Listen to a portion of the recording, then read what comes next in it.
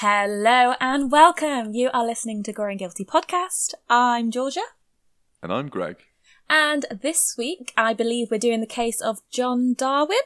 I don't know too much about this case, so I'm really excited to hear more about it. So what can you tell us about it, Greg? Well, this case is a real doozy, and I'm really excited to cover it for a couple of reasons. But I guess the first thing is that, unlike a lot of the cases we covered, there's less of a violence factor within this case. But we are called Gore and Guilty, and we're going to cover it for a reason, obviously, and there's just so many twists and turns in this case. So many actions that are taken by people that are really hard to wrap your head around. And I think it's going to... I'm not sure how well known it is, so I think that's going to be another factor here that a lot of you will hopefully enjoy is, for some people, I think it's going to be like, wow, how have I not heard about this case before? So yeah, before we jump into John Darwin and his canoe, let's start with the usual way by saying, how are you doing, Georgia? Yeah, I'm good, thank you. Well, we're in December now, so we are moving swiftly to Christmas, which is coming around way too quickly. And on the weekend, I had an exciting little fun thing. I had my first, tarot card reading. So I did loads of that kind of stuff this weekend. So it's been really fun. Where was that? What was the reading too like? Or are you going to keep it quiet? So the reading was... So it was done here, where I live. We had a friend come round who's a psychic medium. We all kind of did a whole weekend of playing around with some readings. It was really good fun.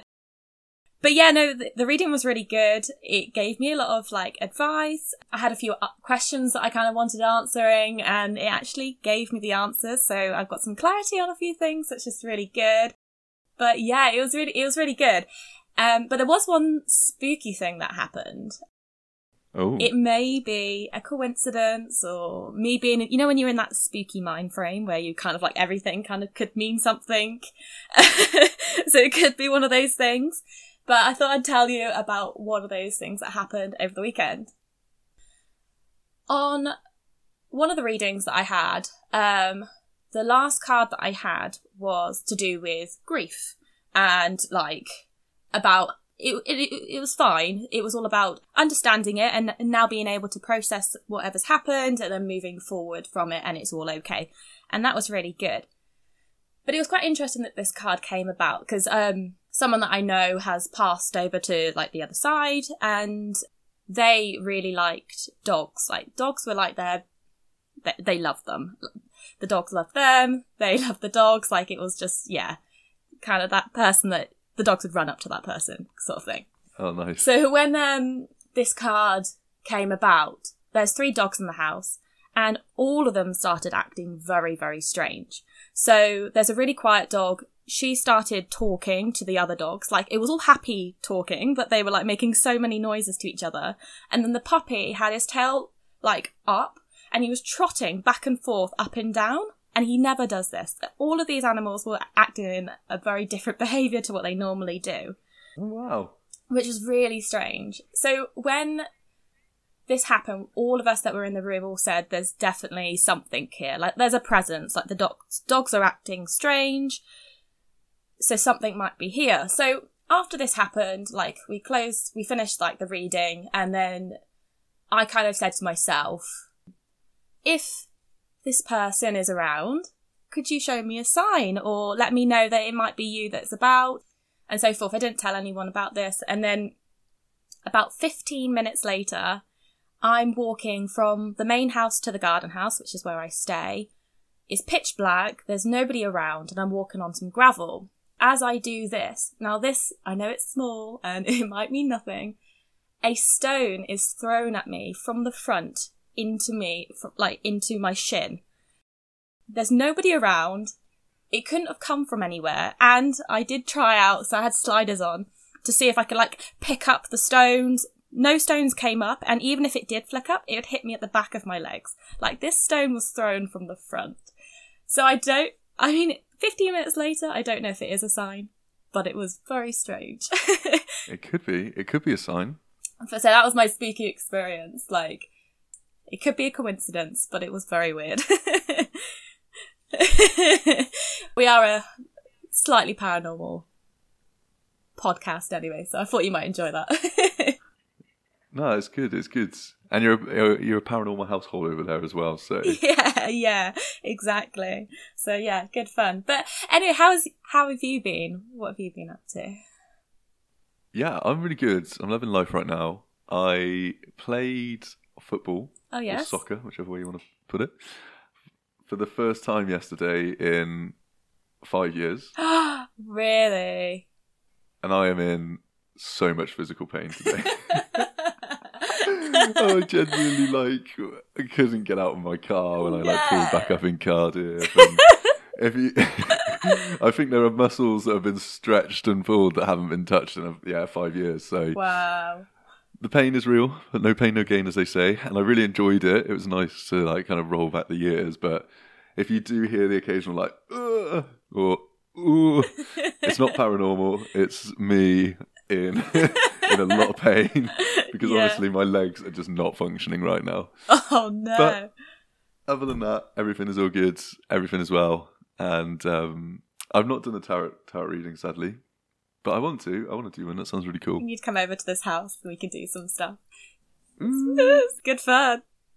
I lived with a woman briefly when I had my first job post uni, because I had to stay there on the weekdays, and she had a load of books on tarot card reading. But because of COVID, I didn't stay there very long, and it meant that I never got to get a reading done. You'll have to come here. You'll have some fun. Absolutely. But paranormal things aside, Yes. football injuries aside, shall we jump into the case? Yes, let's do it.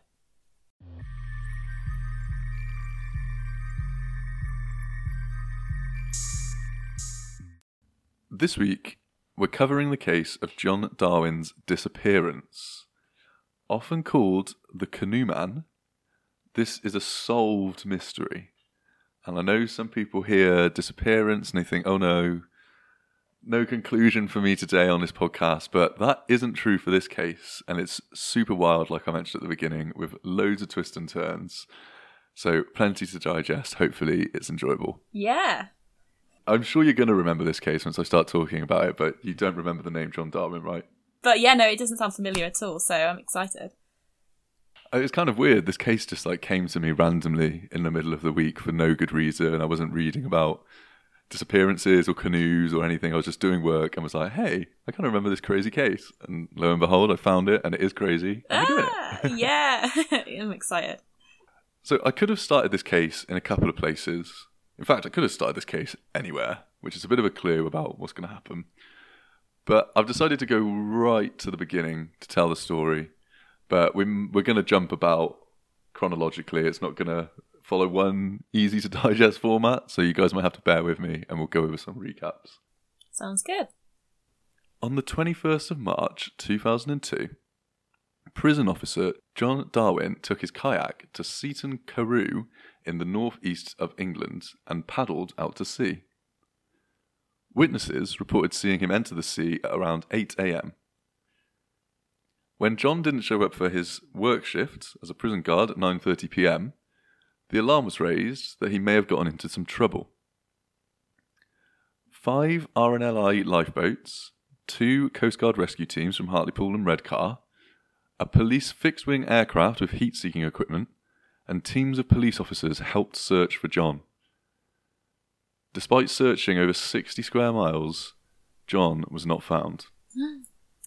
Instead, the search only found a double-ended paddle that you'd expect a kayaker to be using. Oh.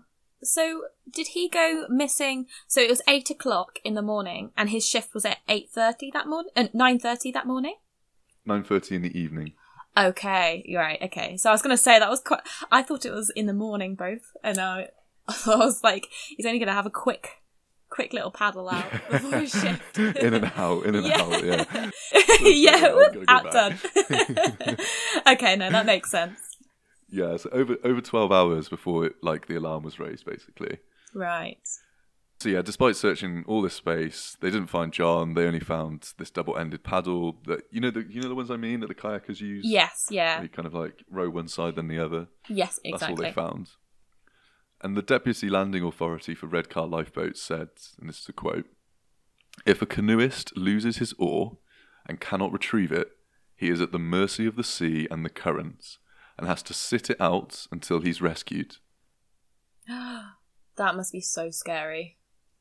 Yeah, I know. I've heard stories of like surfers and stuff that have gone out surfing on their own and got swept out to sea, and they've just had to like sit on their boards Yeah. until someone realises they're missing. Oh, Mm-hmm. scary. God knows where you might end up. Later, they also found what appeared to be John's kayak, seemingly quite battered by the sea. Oh. Mm-hmm. Things weren't looking good for John, as days turned into weeks and weeks turned into months, and still he hadn't been found. There was a fresh appeal for information in September 2001 that wasn't fruitful, and at this point it sounded like John's wife, Anne Darwin, had given up hope. She said, "I have no reason to think he would have left and stage managed this. All I want is to bury his body." And there's even a story of them actually finding a body that turned out to not be John Darwin's body, and his wife Anne had a breakdown because she was just like, "I want to just have some closure." Yeah, absolutely. One thing that did confuse investigators was that John had managed to get into trouble despite the seas being particularly calm on the day he went missing. And from all accounts, by his own account actually, John Darwin was not a novice kayaker. It's something he did regularly, Right. and he'd still managed to clearly get into some kind of bother on the day in question. That's strange. So he's quite an experienced kayaker. Yeah. It wasn't like his first time or anything. Sadly, John's wife Anne and their 2 children seemed to be forced to move on with their lives without John. On the first anniversary of John's disappearance, Anne took flowers to the sea where his battered canoe was found. Oh. Now, let's leave 2002 behind and jump forwards over 5 years and get straight into the action on this case. What? Okay. On December 1st, 2007, John Darwin walked into a London police station and said, "I think I'm a missing person." Wait, what? What? Are you joking? Yeah, so over 5 years has passed, and this guy's been missing the whole time. And yeah, he walks into a London police station and just says, "I think I'm a missing person." Yeah. Well, where the hell was he? Where did he go? All in good time. Police checked John's health, and apparently he was in good health. Good. And then they informed his stunned family. Despite being missing for over 5 years, John had reappeared, and obviously everyone was very, very delighted, but equally confused. Yeah, I bet. Now, the problem was that John could not remember anything that had happened. Ah. He claimed that he had amnesia. Is it coming back to you now? Yeah, it's coming back to me. Yeah, I have heard this one very briefly. Okay. It's ironic it's coming back to you when I'm talking about amnesia. I know, right? What a coincidence. Yeah, no, this makes sense. Okay. Yeah. So yeah, John's basically turned up. He's like, "I think I'm missing, but I can't remember a thing. And I can't remember anything from like even before he went missing." Wow. So yeah, he claimed he had no recollection of what happened on the day he vanished or in any of the time that has passed since. Right. Either way, his sons were elated, as I'm sure the rest of his family and friends were. What a miracle it must have seemed initially. Yeah. However, things didn't remain this way for long. Okay. On the 5th of December, just a few days after his reappearance, John Darwin was arrested on suspicion of fraud while he was at one of his sons' houses. Okay. His sons would later describe their dad's reappearance as a complete rollercoaster of emotions. Just after John's arrest, one of the most shocking pieces of evidence surfaced in the public. The Mirror, a UK tabloid, published a photo of John and his wife Anne. They were posing in Panama, and the photo was taken a year before John's reappearance. Wait, what? So she'd already seen him? Yeah. So she's in on it as well? She's in on it as well, yeah. Oh, okay. The story. So this guy's, been missing 5 years. His wife, grieving widow, is delighted to hear he's come back. And then this photo surfaces of her and her husband on a website taken about a year before John turned up to that police station. Oh my goodness. Wow. And what I find quite amusing is that the photo was apparently found by just a normal member of the public, and all they Googled was the words John, Anne, and Panama. What? So, if you were in on this, like, elaborate plan, you wouldn't take photos and post them on the internet, right? Like... It's so funny. Surely they would think, maybe someone's going to find this and then put 2 and 2 together. Yeah, I'll definitely share the photo with the case too. Yeah. And you'd think they'd be like, oh my God, covering their faces. Like, don't take a photo of me. But they're just grinning. They look really happy. So strange. At this point, it became clear. Not only had John been alive for all these years, but he had been living a secret life with his wife Anne for the whole time. So let's jump back to the beginning and look at the timeline with this new outcome in mind. We now know that John did not drown or get into any kayak trouble in March 2002. Instead, he faked the kayak incident on that fateful day. Afterwards, he moved into a bedsit and lived next door to his wife. What? Yeah. Right next door? Right next door. Anne explained to her children that their father was likely dead and not returning, so they weren't in on the secret. That's brutal. These guys were young adults at the time. In February 2003, John took things a step further and moved back into his wife's home. In one clip, which we'll listen to now and I'll share in the episodes, Anne describes how John would pick his moments to hide when they heard a car approach the house. So let's listen to that clip now. And then, of course, there's the stuff of movies that he's now disappeared, and you have to wait for him to be sort of declared dead and collect the money. For 4 years, he lived next door there was an adjoining door between the two houses. How do you pull that off? How when someone comes to the door, how often was he in your place and across in his? Well, if we didn't have family or friends visiting, then he was mainly in my house. Fortunately, we had a gravel driveway, so if cars approached, we could hear them come. I was constantly looking out of the window. If the doorbell rang, I always looked to see who was coming, who it was. And, we made a judgment call as to whether he would have to disappear or stay, or if he could stay and you didn't say, did you an upper floor. Think at any point, saying to him, John, we can't do this anymore? Often, many, many times. And what did your sons say? Because they've lost their father, and then suddenly mum's uprooting and moving to Panama, of all places. I mean, not a place that you'd probably brought up before. No. And suddenly you're moving.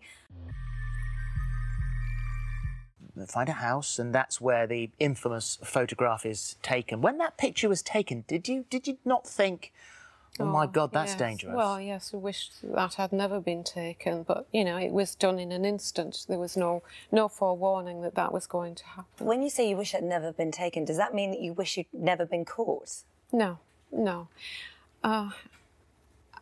I knew that it would all come out eventually. And going to Panama, it wasn't to escape it. It was just another section of John's plan, John's scheme. What did you think of that? Wow. Oh my gosh. So, first off, I can't believe he lived right next door. And they had all those different, techniques, the gravel driveway to make sure that they knew when someone was coming. I think you just constantly live in fear. That's just unbelievable, really.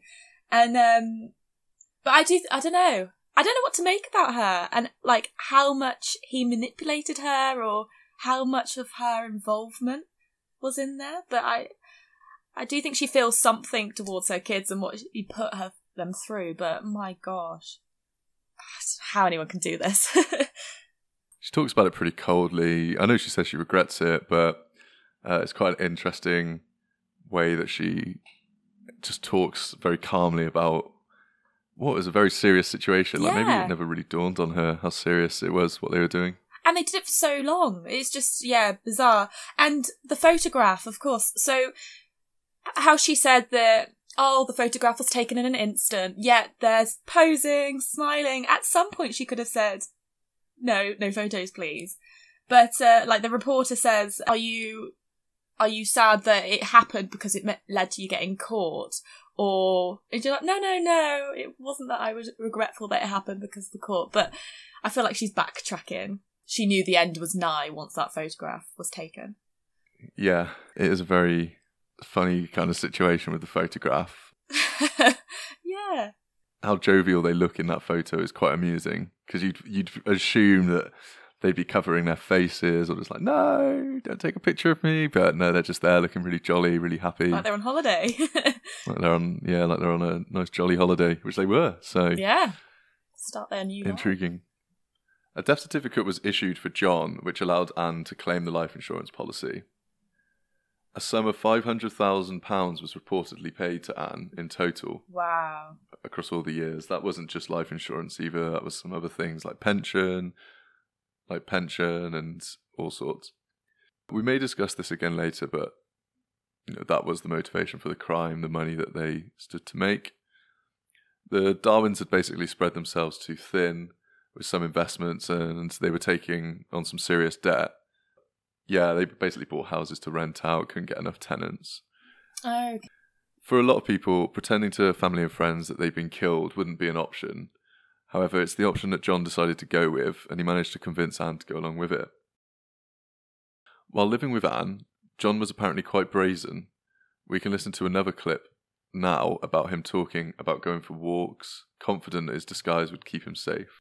Okay. Alright, so let's listen to this. It was a spur of the moment. It was simply to obtain some money to tide us over. But it was intricate, so you must have... It was intricate in one sense, yes. Intricate that I thought I was worth more dead than alive. And that was the truth. I thought it would relieve myself of the financial burden, and I thought it would relieve both of us from the emotional burden. Yes, I came up with the plan, and the plan was simply to claim on the insurance money. And was Anne in on this plan? Was your wife plotting it with you from the beginning? It does take two, and yes, she had misgivings at first, but then, of course, she did go along with it. So how did you do it? Did you sit round a table and go through what you were going to do? No, I worked out the details and then presented them to her. And of course, she didn't want to go along with it at first, but as there were no other feasible way to save what we had, then she went along with it. And why a canoe? It was a kayak. But it was more feasible for me to go out paddling, because I'd done so in the past. It wouldn't be seen as out of the ordinary. But you did come back to see I did come back. She did come and collect me, yes. And then you hid out in the house. I stayed in the house. I slept there. I wasn't hiding for 6 years or whatever the police said. No. I used to walk along the front. Why did you feel you could be so brazen when it was such a complex crime, a plot? Because I didn't look the way I do now. How many near misses did you have? I did walk back from Hartlepool one day, and my heart nearly stopped because in front of me was my brother and father walking towards me. Luckily, they didn't recognise me. But I also walked past staff who I used to work with every day. When you had got away with what seemed like the perfect crime, why did you then come back, walk into that police station and effectively give yourself in? I treated the crime as basically borrowing the money off the insurance companies. I knew I would come back one day. I knew I would have to pay the money back. I came back really because I have 2 sons and I wanted to be part of their lives again. Cool. So what did you think about that? Well, that was like polar opposite to Anne. I think the first shocking thing that happened during that clip was when he corrected the reporter and said, "Oh, it wasn't a canoe, it was a kayak." And he laughs at it. Like, he doesn't take it so seriously. Like, he's almost proud about the task that he did and how he nearly got away with it. It's a completely different atmosphere. I don't know how he thought his disguise was gonna, like, work. I mean, it was just basically a beard. Like, I don't know whether guys, like, as soon as they grow a beard, they become a different person. But I don't think, how he thought he was going to get away with that. Well, it did work. I mean, he did get away with it, really. No one recognised it, other than one person, which I'll talk about in a second. But generally, he seemed to be able to just go out for wanders under the cover of his beard, and somehow people didn't notice. He's still in his same neighbourhood, though. It's just so confident. It's just unbelievable. And, but yeah, it's a lot more colder, and definitely at the end of the interview, when the reporter kind of questions his motives or like why he did it or why he wanted to come back, you definitely see like a change in his response. Like, he doesn't like to be questioned, and he's quite, I don't know, it's not even on the defence, he just doesn't like to be questioned. I think there is like another side to him that's probably quite dark. Yeah, he doesn't show a lot of empathy when he talks about almost bumping into his father and his brother on a walk. Like, these are people that he grew up with, that love him, presumably, and heartbroken that he's gone missing. Yeah. Still wondering as well, like, is he dead, is he alive? And he kind of talks about it as like a funny thing, like, oh, my heart dropped, I almost got caught. Yeah, it's just unbelievable. And him saying that the reason why he decided to come back was for his sons and to see them again. But he didn't really think about that when he decided to fake his own death and like the turmoil that he was going to put upon them when he decided to do that. I think, I'm not sure how much I believe that was his true reasoning. He also had that like other secondary reason. Well, actually, I think he says the other reason first, which is that I always planned to pay the money back, always intended to give the money back. Oh yeah, borrowing. And it was a loan. And then, oh, by the way, I have kids that I care about. So you're right, I don't know if I fully buy into that excuse for coming back, and I actually have that in my notes later about what the real reason could be. Okay, I look forward to that. But yeah, like I mentioned earlier, while John was living in the bedsit, a tenant of his actually recognised John and asked him, "Aren't you supposed to be dead?" What? John replied, "Don't tell anyone about this." And the tenant chose not to report it to the police because he didn't want to get involved. Well, it's a really difficult one of what to do, because if someone's going to go to the lengths of faking their own death, what are they running from? Why would someone do that? For him, he's probably thinking, what's the bigger picture? Obviously, probably should report it, but what would he be getting himself into? Yeah, it might not even have been money from the tenant's perspective. Maybe he's like, oh my God, this guy's gone into witness protection, or this guy's... Someone's after him, or like, what? Why would someone fake their own death? So, yeah. Yeah, and equally, maybe this is slightly unfair, but if John had told more people, like everyone super close to him, maybe the crime would have been somewhat innocuous, because it had just been the insurance company that actually lost out. Yeah. So maybe this guy presumed that, hey, it's probably likely that his kids do know, or something like that. I don't really know. Yeah. Not making excuses. Probably should have told the police. Yeah. Yeah. Understandably, just didn't want to touch it. No one expects to walk into that kind of storyline, I think, in their life. To go and bump into someone that's faked their death. Absolutely. Both John and Anne had decided they wanted to move abroad by 2004. John managed to get a passport by stealing the identity of a child that had passed away in Sunderland 1950. Oh my gosh, that is something else.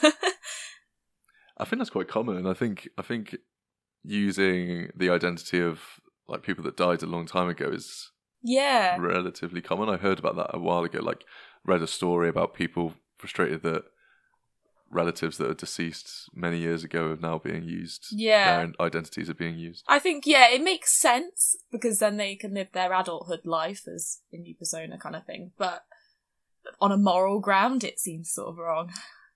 It does feel unsettling, doesn't it? Yeah. John Darwin used the name John Jones and was successful in getting a passport. Wow.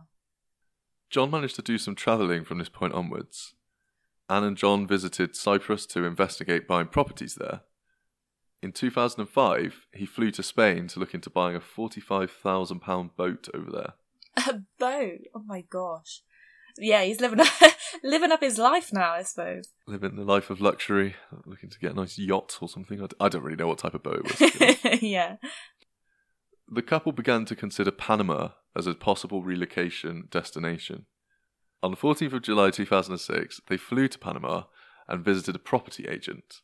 And this is where the fateful photo that eventually exposed their fraud was taken. Ah. They purchased a property in the Central American country and told her children that she was starting again and moving to Panama, likely to their surprise. Yeah. That I can't believe as well. It's just like, see you family, I'm off. Like, wow. Yeah, exactly. Only a few years after losing your partner to then just be like, yeah, I'm off to Panama. It's very strange. Strange move from Anne, but it seems that her children were accepting based on what she said. Yeah. When she described her reasoning for moving to her son Mark, she said, "It's a nice, hot Catholic country." The prosecutor in her eventual fraud case, however, noted that it did fall outside of UK jurisdiction, and that likely was another benefit. Yeah, very convenient. Anne went back and forth between the UK and Panama for a short while, wrapping up her life in the UK.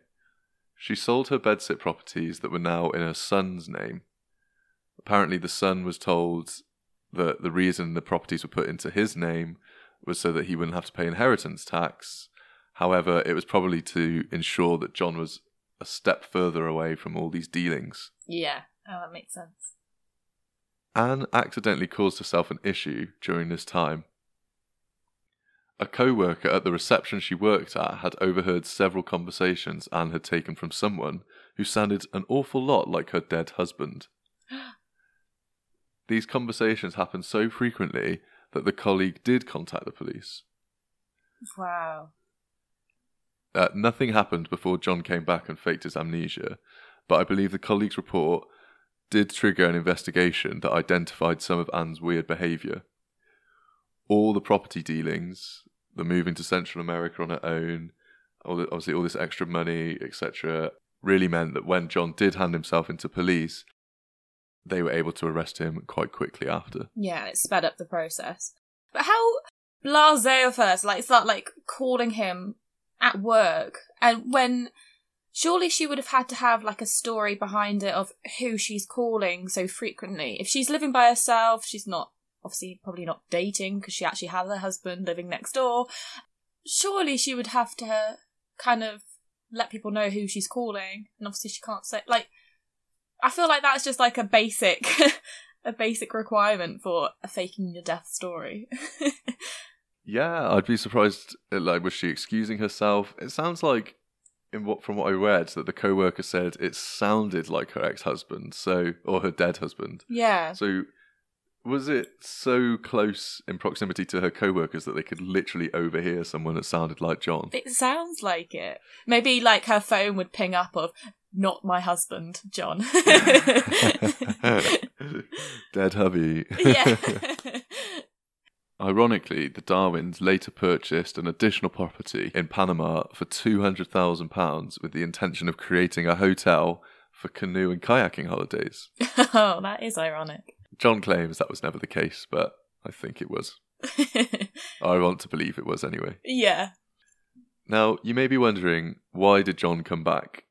It seemed to be the perfect crime where John and Anne were now living an exotic life in paradise, a paradise that was outside of UK jurisdiction, and had already received the life insurance money, and everything seemed to be going swimmingly. You may recall in the clip of John, he claimed his motivation for returning was missing his 2 sons. How do you feel about that as a reason? Yeah, I just don't buy it, because he wasn't thinking about his sons at the beginning of this whole plan. He doesn't really show very much empathy at all throughout that whole interview.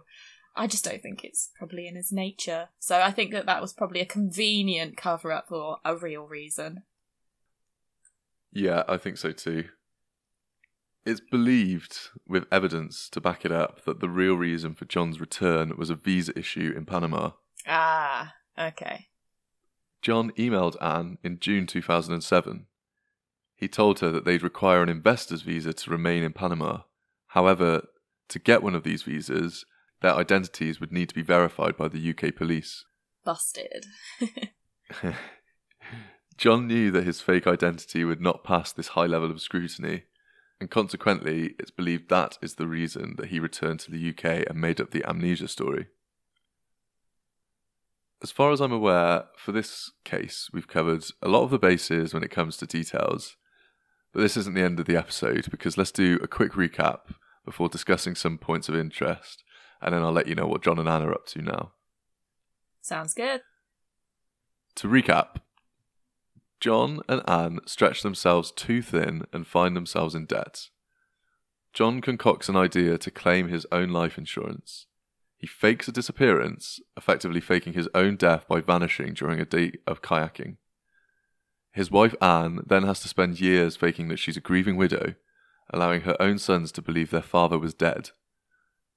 After John spends years living with Anne in secret, they attempt to build a new life in Panama, and when that doesn't work out, they try a crazy story where John pretends he has amnesia and has actually been alive this whole time. So shocking. I want to say for the record as well, I'm actually really disappointed by the lack of creativity in John's return story. Like, I had amnesia. It's rubbish. He could have come up with anything, like I was on a deserted island, eating coconuts and drinking rainwater, but no. Amnesia. I like that. I like the desert island. You could say that he was eaten by a whale or something. Yeah, exactly. Chased by drug lords. But they went with amnesia, which is rubbish. Rubbish. You may have guessed, but both John and Anne went to prison. Yeah. John was convicted on 7 charges after pleading guilty, including obtaining cash by deception and a passport offence. Anne pled not guilty to all her charges. Because of this, believe it or not, Anne actually received a longer sentence of 6 years and 6 months, whereas John received only 6 years and 3 months. Wow. I'm surprised at that. So it was just purely because she said not guilty that she got a few months, longer than John.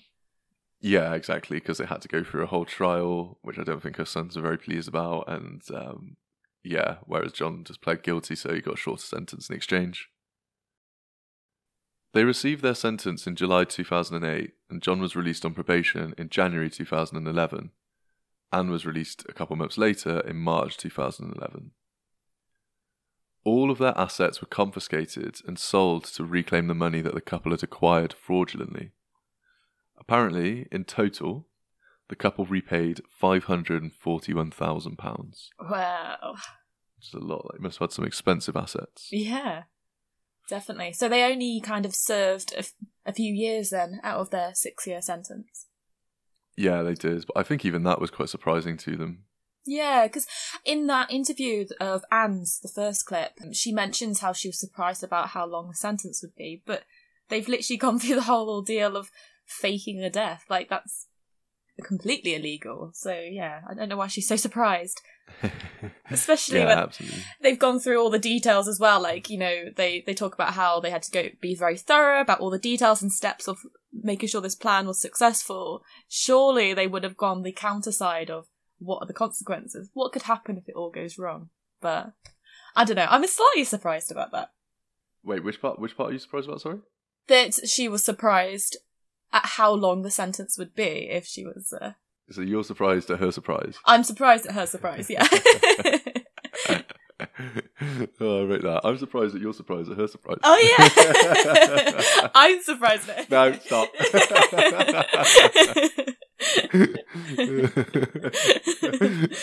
We'll go endlessly. Yeah. Oh, dear. Okay. Surprise aside, let's talk a little bit about John and Anne as a couple. Anne was described by the police as a compulsive liar, but she has garnered sympathy from people. Wow. Anne ended up writing a book called Out of My Depth. She said she wrote the book so that she could process why she went through with the scheme and to help her sons understand why she did it too. Okay. Based on Anne's book, it seemed that John Darwin had all the traits of a narcissistic personality disorder, such as a lack of empathy, which we've already seen, Yeah. and he was often trying to impress others. Okay. So where did Anne fit into this? Was she a willing accomplice to try and attain her dream life? Or could this have been a case of marital coercion, where John put pressure on Anne to go along with the scheme? In an interview with The Guardian, she said she had a newfound grit as a consequence of spending time in prison with hardened criminals. Supposedly she'd never be able to talk as freely as she is now in her interviews, because John would ordinarily be glued to her side and speaking for her. Interesting. The reason she says that she gave in to John's scheme in the first place was that she believed him when he told her that she would never cope on her own, a belief he fostered by belittling her throughout their 37-year marriage. 37 years. Wow, that is a long time. That is a long time to be married to a person. Anne said that as their marriage wore on, while there were no threats of physical violence, John did become increasingly overbearing. She said this quote, "Early on, I knew that I would be fighting a losing battle if there was anything to discuss. John always had the counter-argument, so there was no point disagreeing. He always got his way." Maybe only Anne will know to what extent she was a willing accomplice, but there are a couple of pretty telling quotes from her sons that illustrate their feelings about the situation at first. Anthony said, and this is a quote, "Dad told one nasty lie and disappeared, but she lied for 6 years. She kept on lying even when the evidence was so overwhelmingly against her. She dragged us through hell by forcing a court case, and her maternal instincts didn't kick in for a second to protect us." He's not wrong. She did lie for 6 years. That's a very good point. Yeah, She lied to everybody. All the people that would console her over the death of her husband, and she would accept all that help and support. Like, that is quite something. Like, Yeah, I imagine it was not a nice situation for those sons. No. Even though their father had hatched the plan, Anne has committed the cardinal sin of failing them as a mother. Mark went one step further. He certainly didn't mince his words when he said this quote, "The mother I had respected and loved all my life seemed to have been transformed into a hideous, lying bitch who had gone to outrageous lengths to con us." Wow, okay. Yeah, he didn't mince his words. Not at all. Although equally telling is Mark and Anthony are apparently now on speaking terms with their mother, although naturally the healing process had a lot of anger on their part. Yeah, I bet. In contrast, while they've not publicly confirmed either way, it would seem they're not in contact with their father, the same father that claimed he ended the lie to see them and spend more time with them. Very interesting. Yeah. So what's John up to now? Well, John has settled in the Philippines with a new wife. The Philippines? In the Philippines, yeah. Wow. He really wanted that exotic getaway. Yeah. Yeah. His new wife, called Mercy, is a mum of 3, and she sublets her clothing stall in the city's market and runs another retail venture. John still receives a UK state pension of around £134 a week, and it's believed they let the property next door to their new home. So John is still in lettings. Wow. And that's it. That is the case of John Darwin, the canoe con man. Oh my goodness. Like, so he said that he was going to come back for his sons and his family, and then was like, see ya, I'm going to go and find a new wife. And it's almost kind of like ironic as well that her name's Mercy. But, yeah. Wow, what a story. Stories like this, you just can't believe that they're real. Like, this is real life. Like, it does sound like a movie or like a story. Like, unbelievable. Well, it's interesting you say that. I believe ITV are making a 4-part mini-series on this case, and there's already a dramatised documentary on this case, which people can check out. I'd be interested to watch that, definitely, because this is just like no other. But yeah, well, thank you so much for putting this together, Greg. Like, it was really well researched and such an interesting case, and quite nice that we've made the change of no one actually died in this one. No one died today, which is good. Yeah. But yeah, no, thank you. It's a good case, just because it's so hard to wrap your head around exactly why they did that. Lots of people get into debt. Not lots of people fake their own death, as far as I'm aware. So, yeah, super interesting. How they thought they'd get away with it, although they said that they always thought it was going to come to an end. But what's the point of that then? Wow. Great story. Well, I'm glad you enjoyed. Do you want to share the social medias so that people can reach out or recommend cases? So, yeah, you can send us in your personal true crime and paranormal stories to our email address at goreandguiltypodcast@gmail.com. You can follow us on our Instagram at goreandguiltypodcast, where you can send in your own case requests and suggestions. And you can follow us on our Twitter, because Greg has so kindly set that up again, at goreandguilty. So if you like this episode, please feel free to send us a review. We love those stars, and subscribe and all that jazz. And yeah, we hope you enjoyed this episode. Remember, we won't judge if gore is your guilty pleasure. Thank you for listening, guys. Thanks, guys.